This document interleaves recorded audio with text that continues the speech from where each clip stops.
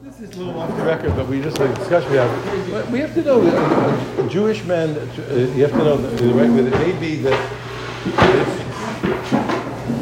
my first in-laws, they used to have an expression when they wanted to say that something was spoiled, you know, the food hung around too long and it got spoiled. It's called silang in America. It's been in America too long. Let's say something's spoiled. And when the Jewish people in exile too long, bad things happen, yes? And there are things that the Jews pick up. If you look in the Gemara, Talmud, etc., Jewish men put their wives on a pedestal. There's no question about it. They treat them like queens and with respect. It's above and beyond anything you can imagine. No question about it. When I was 20 years old, so I was learning, I went to Rabbi crying. It's true, I was crying. Because the Gemara talking about Rabbi Meir, there's nothing, his wife comes, there's no food now. So he's learning, you know, etc. He says, no, there's still some wild things growing in the field. Go pick it. So I ran to him. I was crying. I said, how did he speak that way?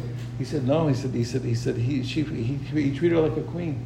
He treated her like a queen every time you say, okay, so he had to learn. And you have to see that that's the quick way to a Jewish man gives every respect to his wife. She's the one who throws him out to go learn. It's the opposite way, not him telling her. She says, get out of here, go learn, go do your job. When the man will treat his wife, I'm just saying, you have to. Of course, that's the way it is. I read this inside. I can't take more responsibility than that. But the Shagas Aryeh was older than the Gaon of Vilna. And the Gaon himself would stay in the Beis Medrash all week long. He came home only on Friday night to eat. And so one time the Shagas Aryeh wanted to know, can he come for a Shabbos meal? You know, can he come Friday night? So the Gaon says he has to ask his wife. But the Shagas Aryeh said to him, on condition that Mrs. Groh will not sit at the table. So he has to ask his wife. Now he only came home once a week. So he goes to his wife. He says that the Shagas Aryeh wants to come Friday night on condition that you don't sit at the table. She said, you know, one Shabbos guest is enough for me. She said, but you'll see always. I didn't see anybody say it, but this is how I live. If you look at the story of Rabbi Akiva and his wife, it's not in one Gemara. It's in a few places. But in one of them, you know, they were so poor, so they slept on straw. In the morning, they had to pick the straw out of each other's hair, you understand? They slept on straw. So at one point, Rabbi Akiva turns to his wife, and he says, you know, if I had the money, I put an ear shel zahav on your head. They had a jewelry, it had like a picture of Yerushalayim. It's called Eir Shel Zahav, a city of gold. He said, if I had the money, I'd put it on your head. And it's right at that point that she sends him to go learn. Yeah, she sacrificed everything. She gave up. She was disowned. She married an Amar, so she thought was going to, she could see was going to become a great Talmid Chacham.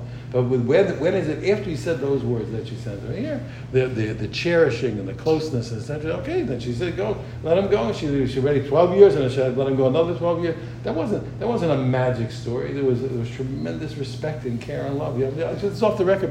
Don't think otherwise. It's a mistake. You think these guys who think they're whatever, some kind of prince, and the woman's there to serve them, they're an idiot. They're idiots. They're idiots, and they're wrong. They're wrong. That's not Ben Torah. Ben Torah gives incredible respect to his wife, incredible care, incredible love, incredible all the things. Then the woman says, "Get out of here." She said, "Get out of here. Get out of here. Go do mitzvahs. Go learn. Be a light of Torah the way you're supposed to be." That's what the women's go. Yeah, you do your job. That's the way it's supposed to be. Man has to be the paragon of midos tovos, of spirituality, of unselfishness, of care, of affection, of kindness. That's a Jewish man. Don't think otherwise. Anything else is wrong. There's no question about it. That's not how rabbis taught us. And I didn't see that way. I saw every place I saw, every great Talmid Chacham that I saw was above and beyond respectful and kind and considerate of their wives in every detail. You know, they had, you know, in Israel, you know, sometimes, you know, the media, they're not always so crazy about religious people. They come into Rav Amnon Yitzchak's house, and his wife is, you know, smiling ear to ear. They said, "What's going on?" She said, "He made me a queen, I make him a king." She says, and she's smiling like this. That's beautiful. I love that. That's the way it's supposed to be. He made me a queen, I make him a king. That's the way. That's a Jewish man. It always was like that. It was never different. I don't care the guys the head of the Sanhedrin.